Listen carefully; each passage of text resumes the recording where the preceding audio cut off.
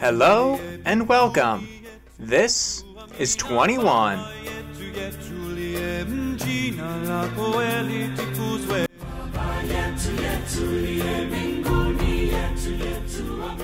Episode 3.2 Celebrations Cut Short. Last week we looked at the construction of the third wonder on our list, the Colossus of Rhodes. Built by the Rhodian people between 292 and 280 BC in celebration of their victory over the invading Macedonian forces led by Demetrius. Demetrius was the son of one of Alexander the Great's generals and was attempting to solidify his father's kingdom around the Aegean Sea. But he got more than he bargained for when he tried to invade the island of Rhodes. After besieging the city for a year, but unable to prevent the city from being supplied by the sea, Demetrius came to terms with the Rhodians. Now we're not sure what those terms specified, but we do know that the Macedonians left Rhodes without any further conquest by Demetrius or his father. They also had to leave all their siege equipment and extra weapons and armor behind. This victory, which symbolized the victory of freedom over oppression, was commemorated by a massive statue. This statue, the Colossus of Rhodes, stood about 110 feet high, was covered in bronze, and depicted the Greek god of the sun, Helios. The Colossus stood either in or around the main harbor, the center of life on Rhodes. Its beauty and magnificence could be seen for miles by those out at sea, reminding them of whose waters they were sailing in. Today, we look at the life of the Colossus after its completion, how long it stood for, and what happened to it once it fell. The people of Rhodes, upon the completion of the Colossus, dedicated their work to the gods. Similarly to the Ishtar Gate, there was a dedication plaque that was made for the Colossus upon its completion. And just like the Ishtar Gate, we have the dedication that was made of the Colossus still available to us today. It's not that long, so I will read it in its entirety. It states, quote, "To you, O sun, the people of Dorian Rhodes set up this bronze statue, reaching to Olympus, when they had pacified the waves of war and crowned their city with the spoils taken from the enemy. Not only over the seas, but also on land did they kindle the lovely torch of freedom and independence. For to the descendants of Hercules belongs dominion over seas and land." End quote. With the dedication written and the Colossus completed, it was ready to stand for generations, reminding those who saw it of the success of ancestors past. At least, that was the intention. But sadly, as is the case with a number of wonders from the ancient world, a natural disaster brought the Colossus of Rhodes' life to a quick and abrupt end. The Colossus of Rhodes stood proud for only 56 years. This is one of, if not the shortest lengths of time that a wonder of the ancient world stood for. In 226 BC, the eastern Mediterranean was struck by a rather large earthquake. The Colossus, despite its sturdy construction, was unmatched to the power of the earthquake. The massive statue broke at its knees, fell, and broke into a number of smaller pieces. Now, earthquakes and other natural disasters were not uncommon in the ancient world. They happened just about as often as they do today. But to the peoples of the ancient world, they attributed natural disasters to the gods. They thought that they had to do something to incur the gods' wrath, and that's why the natural disaster happened. And it was this response that the Rhodians gave when the Colossus collapsed. Even after Ptolemaic Egypt, still on good terms with Rhodes, offered to pay to have the statue restored, the Rhodians declined. They thought they had offended the god Helios in some way by building the statue, and that he had sent an earthquake to destroy the Colossus. The collapse of the Colossus of Rhodes must have truly been a sad day. However, even after it fell, the Colossus continued to attract people from all over the known world. This is a testament to how impressive the statue was. There are very few buildings or statues that I can think of today that, if they would fall, would attract as many people to it as it did when it was standing. The typical comparison to the Colossus today is the Statue of Liberty in New York Harbor. The Statue of Liberty is awesome, and I've seen it with my own eyes, but I can't imagine it having the same appeal if it were to collapse. Perhaps it might, but either way, this shows the quality of the Colossus, something that you could argue we don't or haven't valued in our construction for a long time. The Colossus lay in and around the harbor of Rhodes for about 800 years, and all throughout those years, it continued to bring people from far and wide to admire it. One of those people was Pliny the Elder. Pliny the Elder was one of the first major ancient historians with an outside perspective. A Roman, born many years after the wonders of the ancient world had been built. His record on the ancient world is perhaps one of the best that we have today. And he actually went and visited the downed Colossus and gives us a glimpse as to the awe of the broken statue. Quote, "The statue 56 years after it was erected was thrown down by an earthquake. But even as it lies, it excites our wonder and admiration. Few men can clasp the thumb in their arms, and its fingers are larger than most statues. Where the limbs are broken asunder, vast caverns are seen yawning in the interior. Within it, too, are to be seen large masses of rock, by the weight of which an artist steadied while erecting it." End quote. In a world where statues were as common as people, this was a statement. The fact that the Colossus stood out while it was not even standing is a testament to the magnificence of the bronze structure. Sadly, though, as happens over time, there came to a point where the beauty of the Colossus no longer held sway over those who saw it. Greed began to replace admiration in the minds of those who saw the great Colossus. And eventually, the pull of greed would be too strong for some to resist. This happened in the 7th century, when the Islamic caliphates were on the rise in the Middle East and threatening the Byzantine Empire. All throughout Roman and Byzantine times, the Colossus was left alone. But in the early 650s AD, that changed. Now, we won't get into the details of the Byzantine Empire versus the rising Islamic Umayyad Caliphate. There's just way too much history there, and I won't get sucked into it. But I will quickly highlight the parts of that war which impact us here on 21. The Byzantine Empire, otherwise known as the Eastern Roman Empire, had dominated the Eastern Mediterranean for hundreds of years. The Christian Empire stretched all the way from Greece in the west to Egypt in the south and into Mesopotamia in the east. Constantinople, the capital of the Byzantine Empire, was the dominant city in the entire known world. Now, why the Byzantines left the broken Colossus alone remains a mystery. As a Christian empire, the Byzantines did not have much tolerance for statues and other objects that might incur worship. Perhaps it was because that it had already collapsed. So in the minds of the Byzantine rulers and the leaders of the church, this showed that this statue was not worthy of being worshipped. Whatever their reasoning, though, the Byzantines had left it alone the entire time Rhodes had been under their influence and jurisdiction.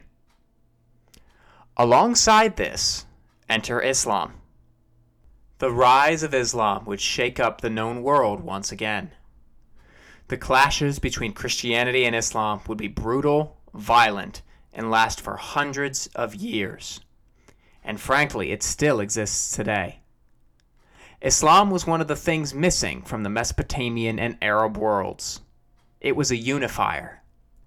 Until the rise of Islam, the numerous peoples of Mesopotamia and Arabia had their gods and religious practices, and these prevented the peoples from uniting under one banner. But when they all changed to Islam, this became a different story. With the Arabian and Mesopotamian peoples united under their new religion, they quickly became the dominating force in Mesopotamia and threatened the Byzantine Empire. Conflict between the Christian Byzantines and the Islamic Umayyad Caliphate was inevitable. Over the course of hundreds of years of warfare between the Byzantines and the Islamic Caliphate, one battle in specific is of interest to us here on 21. After capturing one of the most important port cities in history, Alexandria, the Arabs pushed their way out into the Mediterranean. In 654 AD, the Arab fleet arrived at the vital island of Rhodes. While the hands of power had changed from Greek to Roman times, Rhodes' strategic position remained of vital importance to anyone wanting to have control of the eastern Mediterranean. And if the Arabs were able to take Rhodes, then the entire underbelly of the Byzantine Empire would be exposed. I won't go into the details of the Battle of Rhodes, but I do have some maps up on the website, 21wonderspodcast.com, for those of you who would like to see how the battle unfolded. At the end of the battle, the Byzantines were pushed off the island, and the Umayyad controlled the island. Now, all throughout the centuries and the battle, the Colossus remained in the harbor, broken, but still there. When the Umayyad Caliphate conquered the island, however, the fate of the Colossus was suddenly in jeopardy. While the Christian Byzantines were not advocates of the pagan religions of times gone past, they at least had the decency to leave the masterpiece that was the Colossus there, to be admired as a work of art. But once Rhodes was captured, people began to view the Colossus a little differently. They saw the broken pieces of the magnificent statue not as art, but as valuable. Something that could be melted down into the base metals, iron and copper, and used for other purposes. Weapons, coins, and tools were a few things that iron and copper were still used for, as the world moved from the ancient world to the medieval one. And eventually, the temptation became too much to handle. A merchant from the city of Edessa in modern-day Syria got permission to melt down the pieces of the statue into the base metals and bring them back into Umayyad territory for their repurposing. The Colossus, even in pieces, was so massive that when all the metal was melted down, it allegedly took around 900 camels to move all the metal. Now, we're not exactly sure of the exact math, but I'm going to take a slight rabbit trail here just for fun. I want to see how much the Colossus theoretically would have weighed, based on how much weight the camels could carry, and how many of them were used to carry the metal. The camels most likely used by the Umayyad Caliphate and the Syrian merchant would have been able to carry around 200 kilograms, or about 440 pounds, without being loaded down. Anything more than this, and it would have been too much for the animals to carry. Now, if each one of the, let's just say, 900 camels that were used to transport the metal carried 200 kilograms of metal, then that means the weight of the Colossus was 18,000 kilograms. That's almost 400,000 pounds. I'm honestly having a difficult time fathoming the sheer size of the Colossus. If this is how much the bronze exoskeleton weighed, never mind the stone interior or the iron that made up the mold of the statue. I won't even bother trying to guess how much the completed Colossus weighed, with the stone and iron mold included, but it must have been ridiculous, based on the weight of the bronze. Alright, rabbit trail's over. We're back. After the Colossus was melted down and transported away, the memory of its grandeur began to fade. Rhodes slowly fell into obscurity, and the memory of the Colossus fell with it. Before long, there were people questioning as to whether or not it had even existed. People began to doubt that the ancient people of Rhodes would have even had the technology to build such an impressive statue. But frankly, I don't understand this train of thought. I mean, the Great Pyramids and the Great Wall were still standing and are both still standing today. While it's unlikely that anyone from the ancient Near East would have seen the Great Wall, the possibility of them seeing the Great Pyramids is much more likely. So the argument of ancient peoples not having the technology to build something like the Colossus just doesn't hold any weight. The fact that the wonders of the ancient world even exist shows me that the ancient peoples were far smarter and more intelligent than we give them credit for. I firmly believe that the ancient peoples had technologies that we don't even know about, which helped them in their geometry, architecture, and construction. The ancient peoples, I believe at least, were some of the smartest people to exist. That is part of the whole reason why this list of wonders even exists. To help educate us about the sheer sharpness, intelligence, and work done by the ancient peoples. Despite the transition, though, from history to myth, new evidence has emerged recently to reverse this transition on the Colossus. Some archaeological excavations on the island of Rhodes have shown some light onto the Colossus. Archaeologists believe that they have found the spot where the Colossus actually stood. They believe that it stood on a hill overlooking the harbor, where a medieval castle now stands in its place. I have some pictures detailing this up on the website 21wonderspodcast.com. They have also discovered some carved stone that dates back to the time of the Colossus. This stone, used to build a fort that now stands at the entrance to the harbor, is believed to have once been a part of the base of the Colossus. But finding anything more definitive than that is highly unlikely. The only hope that I can think of is that a small piece that might have broken off when the Colossus initially fell has either fallen into the sea or fallen somehow and gotten hidden in the earth, with the potential of being rediscovered at some later date. But both seem unlikely. There is cause for hope, though.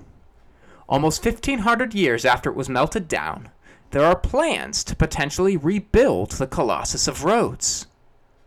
And, as a fitting tribute to the original Colossus, the new one would not only be a statue, but it would also be a museum of ancient history. While this for some reason is not popular with everyone, I think it's a smashing idea.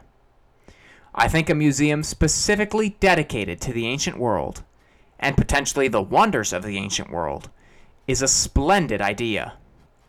And having some place in the world designated to shining a light into this specific darkness of human history would be awesome. However, I personally don't think that something like a rebuilt Colossus as the museum is such a great idea. Now, if you wanted to build a museum next to it, that's perfect. I'd be fine with that. I guess I would want the rebuilt Colossus to be as close to the original as possible. This way, we could get a very similar feeling to that which the ancient peoples felt when they got up close and saw the Colossus for the first time. That is, frankly, part of the whole point of this show. While I am unable to rebuild the wonders of the ancient world back to their old glory, I hope to create a picture for you. A picture that, while it does not do any of the wonders on this list justice, never mind the Colossus of Rhodes, creates a sense of curiosity and awe in all of us. For only if we regain that sense of curiosity and awe can any future plans to rebuild any of the wonders of the ancient world come to fruition. The Colossus of Rhodes was truly unique among the wonders of the ancient world.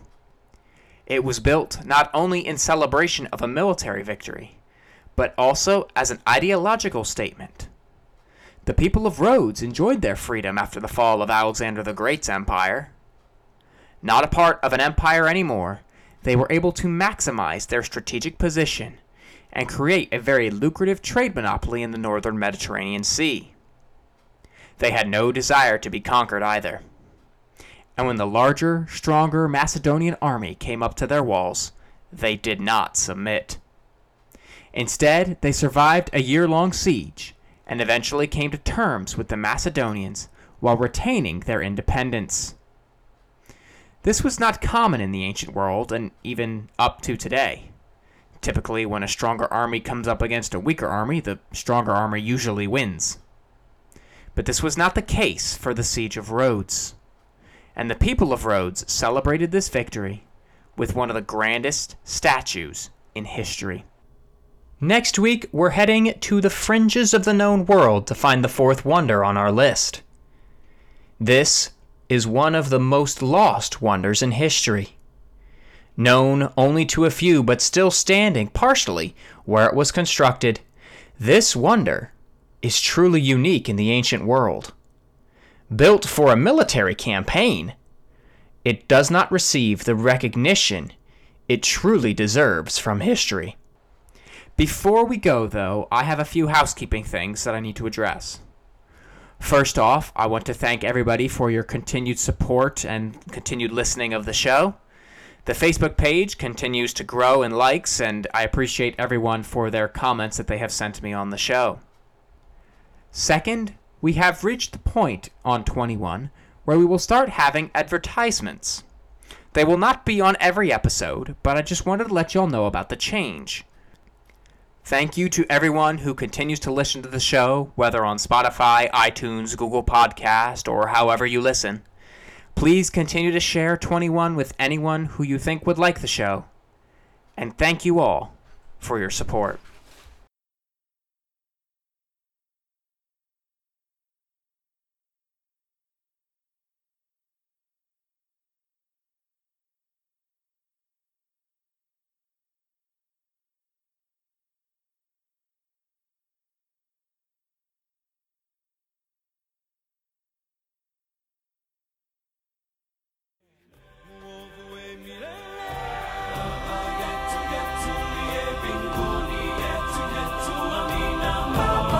To get to the